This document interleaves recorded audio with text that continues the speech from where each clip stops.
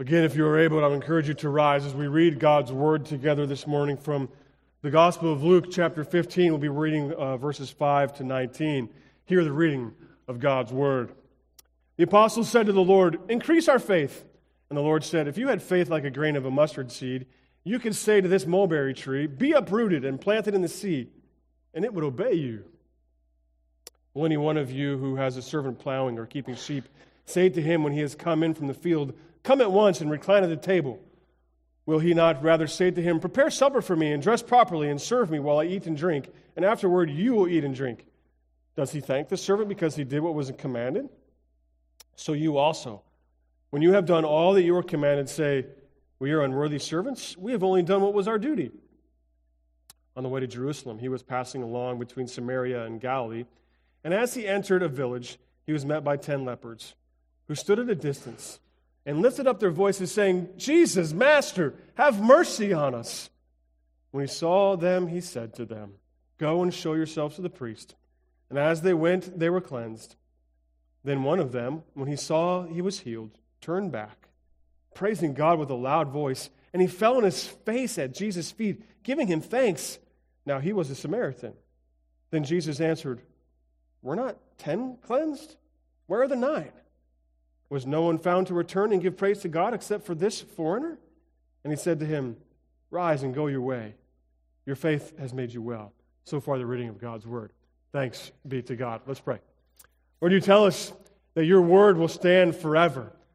So we ask that you would uphold that promise here and now today, that you would hold your Word firm in our lives and our hearts, that it would mold us and shape us. Holy Spirit, sanctify us through your Word this morning. Guide my words, guide our ears, that we may glorify you. It's in Jesus' strong name we pray. Amen. You may be seated. Rejected, cast out, or maybe some other words that we could throw out there. Ignored, unwanted, frightening, uncomfortable. Or maybe we could use some other words. Teenage mothers, the elderly, substance abusers, criminals, mentally ill, people who are just different than us, outcasts. However you want to define that word, these are some of the words that may actually define, the dictionary does define it as rejected and cast out by society. Or maybe we could ponder something else this morning. Where would Jesus, if he was on his earthly ministry here now in 2022, where would he go? To what group of people may he find himself interacting with? I don't know the answer to that question. I'm not going to propose that question, the answer to that question. But what we can do is look at Jesus' life and say, where did he go? Where did he turn when he was walking this earth on his earthly ministry? He went to the poor. He went to the blind. He went to the beggar. He went to the outcasts. So we can take some level of confidence in saying that's going to be his focus if he were here and today also. And this is where we find Jesus in the Scripture today. Interacting with the outcasts of society. Interacting with the poor, the sick, the ones who were literally left to die. He went to the Samaritan, and even more sensational, he went to a Samaritan leper. In that day and age, there was nothing more of an outcast for the people of Israel than a leper, and a Samaritan leper at that. And yet here is Jesus talking to this man and using him as an example. This must have been a little bit of a mind warp for the disciples as they walked along, because it just didn't make any sense. You're supposed to love us, Jesus, not these guys. And specifically, and more importantly, not that guy. But there's more to this story, and today we're going to be focusing more on the story of the healing of the 10 lepers than we are on the first couple sections that I read about a mustard seed and unworthy servants. We're going to land the 10 lepers, but we do need to see the whole story. We need to see the context of what Jesus is talking about. And there's a lesson in these 3 stories that's far greater than just an amazing miracle that Jesus healed 10 lepers. There's something more profound, something more incredible, not only for the disciples, but I would say even for us as well. And so that's what I want to look at this morning with you, is what is this story? What is this message that Jesus has for us? And not just 10 lepers a couple thousand years ago. So let's dive in for a minute, and I just want to give us a little bit of what's happening here. But in order to do that, I just want to share a few things I found on a Twitter feed this week. And whatever you think about Twitter, they're in the news a lot, but whatever. There's some fun stories that we can find on Twitter. Not everything's great, but let's just go here. My toddler was about to hit her head on a bar at the playground. I said, "Duck." She turned to me and quacked. She hit her head on the bar. At age 8, I ordered my meal at a restaurant, and the waiter asked me if I would like super salad. And I said, "Yes, super salad sounds great." And the waiter said, No. Soup or salad, not super salad. When I was a kid, my mom asked me to watch the potatoes while she had something else to do. I watched them. They burned. I watched them burn. We laugh at these stories, right? Because we know the simplicity and we all make the same mistakes, but we also know just how easy it is to get those things confused. Of course, watching potatoes means make sure they don't burn, right? That's what it means to watch the potatoes. Don't let them burn. But the young boy did what his mom told him to do. Watch the potatoes. Gotcha, Mom. Watch them burn. Same thing at a restaurant. We understand that there's a super salad that's offered to us, but how many of us really would like a super salad?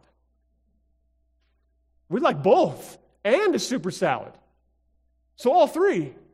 Right? This is how the English language often works and how things can go so easily get twisted and turned around. This morning I want to investigate further what's actually happening here with the disciples, and it seems to me that it's a little bit like super salad or watch the potatoes. They understand the words Jesus is saying to them, but they just kind of got it mixed up. And I want to say it's not just the disciples who often get it mixed up, but so do I. And I think perhaps so do we. So in order to understand what's happening in verses 11 and 19, we need to understand what's happening in the verses that precede that. You see, the disciples have been following Jesus for a long time up into this time as we find ourselves in Luke chapter 17. They've seen Jesus do some pretty awesome stuff, some pretty amazing stuff, perform miracles, heal all sorts of people. They've been a witness to these things. And they're walking with Jesus, returning back to Jerusalem. They're kind of in the wilderness somewhere, and they're just walking and talking as they would often do with Jesus. And they say to him, "Jesus, increase our faith. We've seen all these things, and they're really cool and awesome stuff. And really what they're saying is, we want more of that. Give us more of that. Increase my faith so maybe I could do some of that cool stuff too." And Jesus says to them, if you had a faith the size of a mustard seed, you could say to that tree, go from there to there, and it would be planted in the sea, and it would be rooted there, and it would obey you. And we often misunderstand this parable. So let's see some more about what's happening here to be able to understand. So listen to what the disciples are saying. Increase our faith. We want faith. We want more faith. We want better faith. We want increased faith. Give us more because we want to do some cool stuff. We want to see some more cool stuff. Then the story continues on, and Jesus tells them another story. Tells them a story of some servants and a landowner. And it's the same thing with us, isn't it? If the boss says to you, hires you for a job to do, he's going to say, I'm giving you this task. I expect you to perform it. I'm going to pay you X amount of dollars to do this task. You do your tasks, and it's not the boss or the landowner's responsibility then to pat you on the back and say, good job, well done. That's not the idea, nor is it the boss's responsibility to say, come over to my house. I'm going to cook you dinner. I'm going to give you drink and food and pay for all of these things just because you did what I asked you to do. We wouldn't expect that from a boss. And Jesus is using an even more extreme example of a servant, meaning who they may get some food because of the task that they were given to do. But what landowner would say to a servant, come into my table, come into my house, eat my food, drink my wine? It's not what happens. So what's Jesus saying here? But this is what we expect of God. This is what we assume God does. We have a tendency to get things flipped around, don't we? It's super salad. I want a super salad. We often tend to think that God is our servant. God, you're supposed to do these things because you've done it in the past. Now I expect you and assume that you're going to do it in the future. Maybe we don't demand things of God. Maybe worse, we just expect or assume that He will continue to be gracious to us. We assume things of God. We lose sight of His mercy and of His steadfast love and faithfulness to unworthy servants like me and us. So then Jesus has just spoken all these things to the disciples. And I'm certain their hearts must have been pricked on some level. But like any good teacher, like any good preacher, we'll say, here's the lesson, right? Here's the story. I'm going to give you the information. I'm going to tell you what it is, and then I'm going to illustrate it for you. I remember when I was in high school, and I'm a pastor, I'm a humanities guy, I'm a philosophies guy. I'm not math, I'm not science. Anybody who knows me at all would pretty much say that to you. So I did not do very well in my high school chemistry class. I passed, and we'll just leave it there. But I remember one specific experiment the teacher was saying to us. He poured out a bunch of liquid into different vials, into different jars, and he says, do you think these things are all going to mix together, and if I put them all together, they're all going to blend in together into some ugly colored muck? And we're like, yeah, because that's what liquids do, right? He says, no, and the lesson was on viscosity and the weight of liquid, believe it or not. And so we said, here's how I know that there's different liquids. And I don't know what the liquids are. Don't test me. I have no clue. All I know is that he poured one liquid about that deep, and then another, and then another, and another, and another. Maybe your chemistry teacher did the same thing to you. But he was telling us about how actually liquids have different weights and different viscosities. And they actually, some of them, if you pour them in the correct order, will not blend in with one another, but they're actually layers. Some of you in here probably can name all those things, but I can't. But the point is, a good teacher is going to show you, here's the viscosity, here's the weight of a liquid, here's visually what this looks like. So Jesus has just got done telling them we need to have our priorities in line. We need to understand who we are, who God is. We need to understand more about faith. And then Luke tells us this other story about 10 lepers. As they were coming into a village, we go back into Luke 17 and we find Jesus and his disciples going back to Jerusalem, and they come to this town. It's here in the story of the healing of the 10 lepers that we're able to truly answer the question, once again, that we've been asking for the last couple of weeks. What does it mean to live a thankful life? What does it mean to live a life of gratitude? Jesus and his disciples at this time were indeed on their way. They were walking back to Jerusalem. On the road, the outcasts of the society called to Jesus. They were outside the city. They weren't in the city because they weren't allowed in the city. They literally were outcast by society, outside the walls. No protection, no one to feed them. Maybe some family members were gracious enough every now and then, but they were outside. And as they were approaching the village, these 10 people came up to Jesus in loud voices saying, Jesus, Master, heal us. Have mercy on us. For they were desperate. And I'm sure they'd heard stories about Jesus, that he was healing all kinds of people. And maybe, just maybe, that if he heard them and saw them, he might just heal them too. And what does Jesus say? He says, go and show yourselves to the priests. Okay, what's the significance about that? Jesus is basically saying, you're healed. Go back into the city where you're not supposed to be. Don't go back in there. You're not supposed to be there. But Jesus says, go back because you are healed. And then go to the priests. Why the priests? Well, the priests were the health inspectors of the day. They had the authority to tell these people, hey, you are welcome back in the city. You're welcome to be back into society. You can be normal again. You can be restored to a community and a citizen of this city. And so that's what they did. They went on their way, healed. They went back into the city. They went back into the city, except for one. Except for one. Realizing that he'd been healed. He turned from the way he was going, and he turned towards Jesus. And in a loud voice, he praised God. He fell on his face at the feet of Jesus, and he gave him thanks. And then Luke tells us that this man was a Samaritan. That's not right. That's not what's supposed to happen. The most unworthy of persons was the one whom Jesus uses to illustrate the lesson.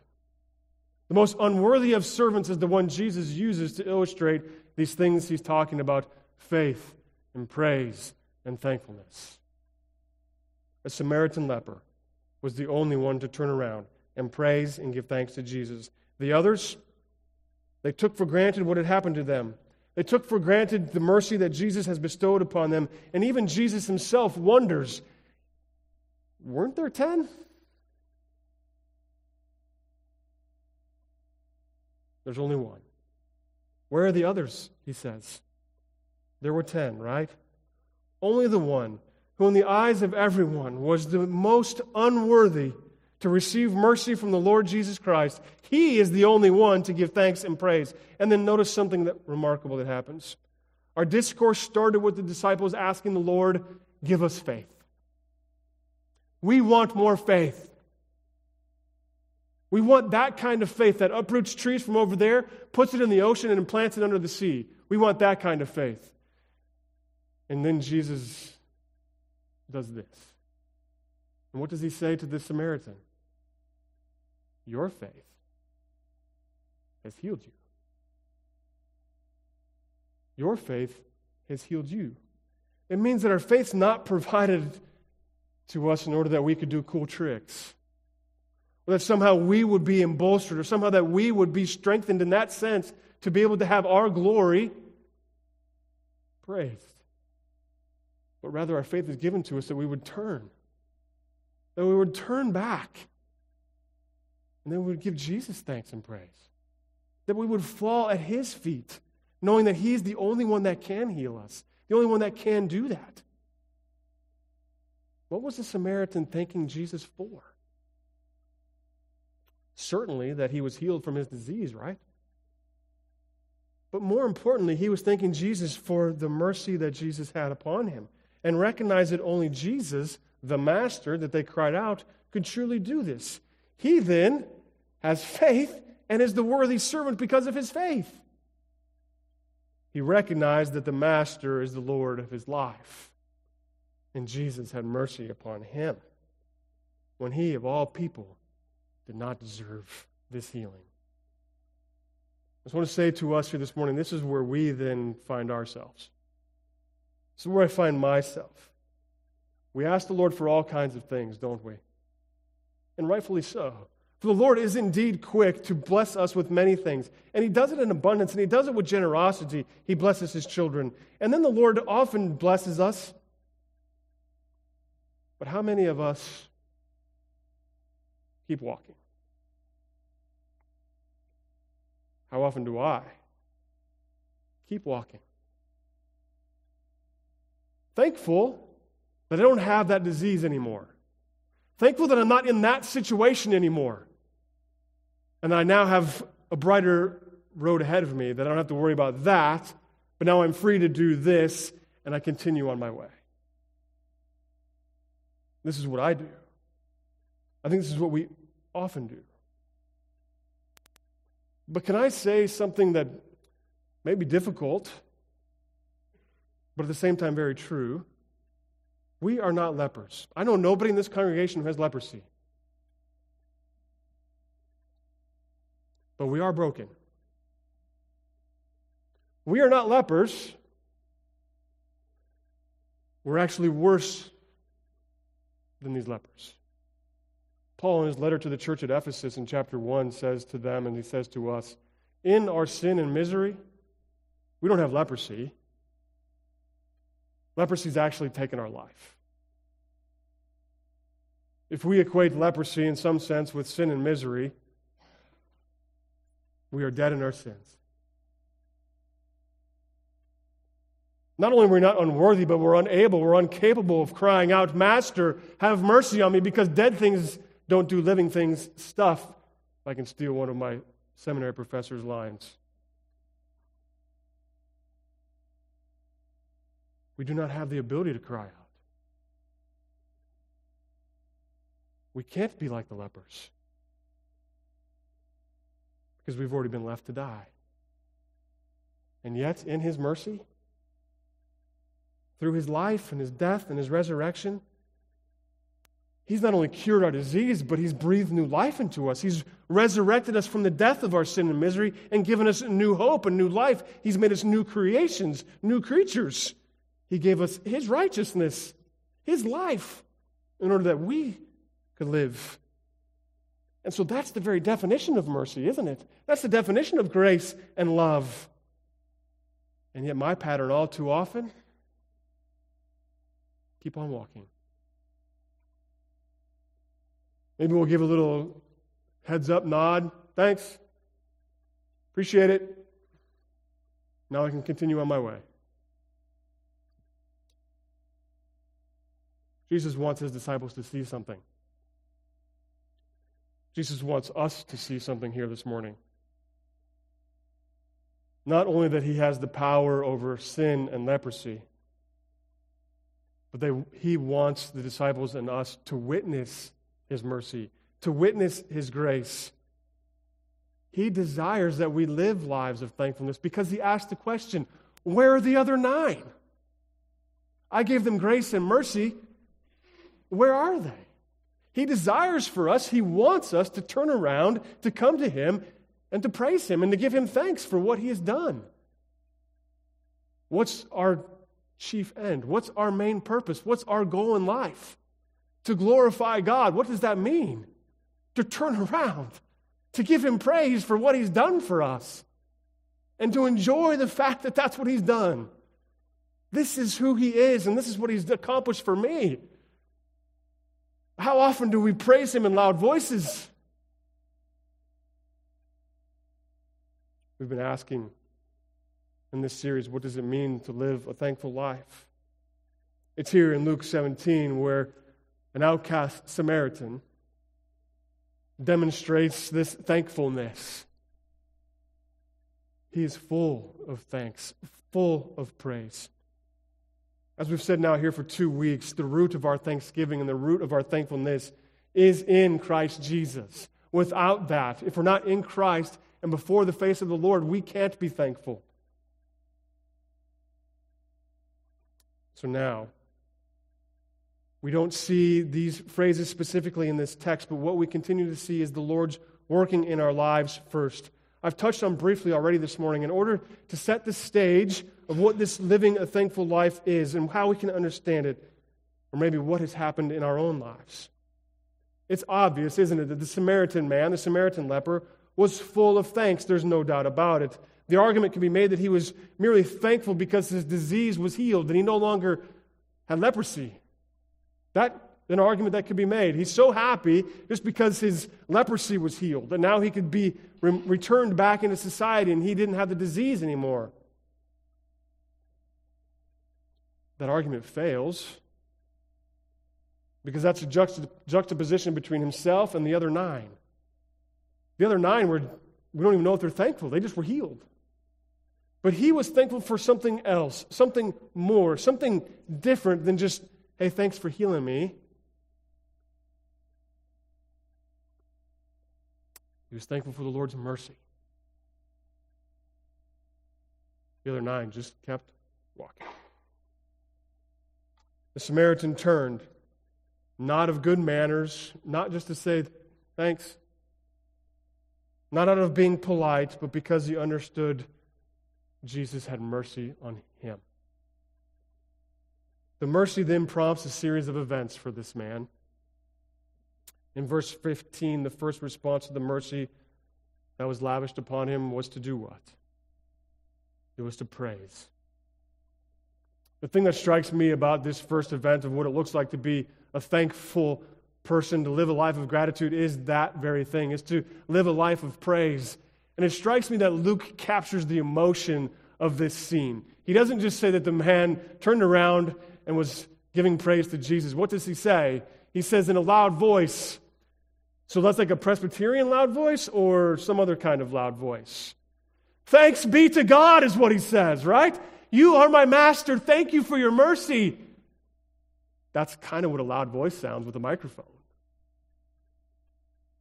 It wasn't just, thank you, Lord Jesus.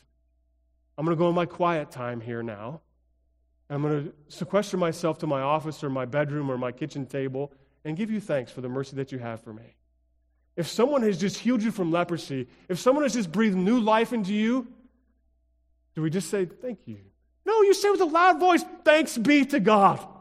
Praise be to the Lord of mercy and kindness and goodness. We praise him with loud voices. When we recognize the wonderful power of the mercy of the Lord, and we're filled with that mercy, we're filled to praise. We don't have a choice. It's only natural if we've been brought from death to life. Why? Because we just simply can't help it.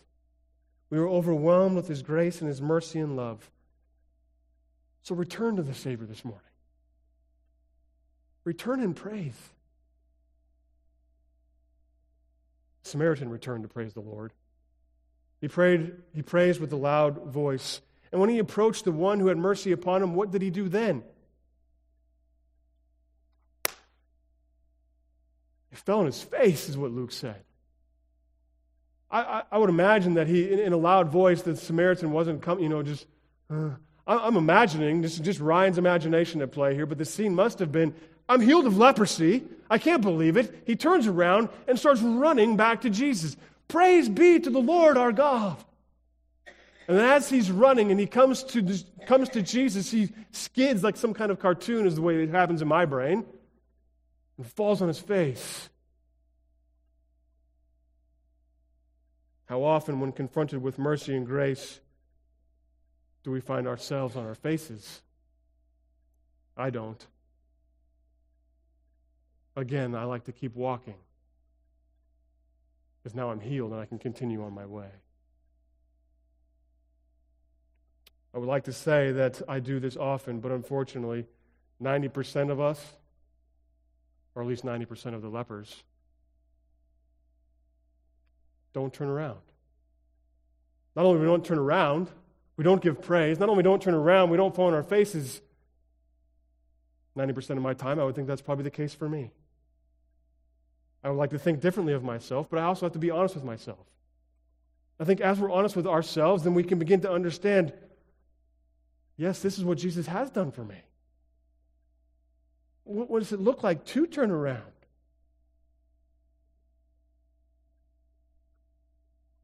This is not my first response to fall at the feet of Jesus. My first response is to stand up, to be better, to get better, to act better. More often than not, I'm thankful that I'm no longer in the mess I once was. Perhaps I may just do that, glance over my shoulder. But you see, I think there's something else going on here too. There's also an illustration of another important part about living a thankful life. Not only do we praise, but we fall on our faces in humility, and the only way that we can fall on our faces in humility is to repent. Now, how would we define repentance? It's turning from one way and turning back towards Jesus. The Samaritan leper who had his diseases healed was on his way to some village, and he turned. And in humility, he praised the Lord our God, fell on his face, and praised him with a loud voice. You see, repentance is that very thing, turning away from the path that we're currently on and pivot towards Jesus. And not only pivot, but we fall on our faces in complete and utter humility. this Samaritan man was struck to the very core of who he was. Moved to praise the Lord, moved to fall on his face at the feet of the Lord. To live a thankful life then is to live a humble life. A humble life at the feet of Jesus, nonetheless. Paul says again in Ephesians that this gift of grace and mercy and faith, it's a gift. It's just that. In order that we would not boast. Or in other words, that we would live lives defined by pride and arrogance. That I healed myself. Well, of course, the Samaritan man knew he didn't heal himself. This gift is given to us so that what? No one could boast. That our lives then would be at the feet of Jesus. It means to live a thankful life is at the feet of our Savior. This then strengthens our faith, doesn't it? When we recognize who we were, who we are in our sin, we recognize that Jesus has healed us and restored us to life and has lavished us with grace and mercy, we praise Him. We fall at His feet in complete and utter humility. And so then we come full circle again with the disciples from verses 5 to 7. They want their faith increased. So do we. Increase our faith. Increase our faith. The answer to having our faith increased, or the answer, what does it mean to live a thankful life, is to return to our Savior. What does Luke tell us that the final thing that the man does? Simply, he gives thanks. Thank you. Thank you, Jesus, for who you are and what you've done. And Jesus said to him, your faith has healed you. Our faith is given in order that we would indeed return to Jesus. To return to praise. Return to humility. To return to thankfulness. What does it mean to live a life of gratitude? It means to live a life on our knees.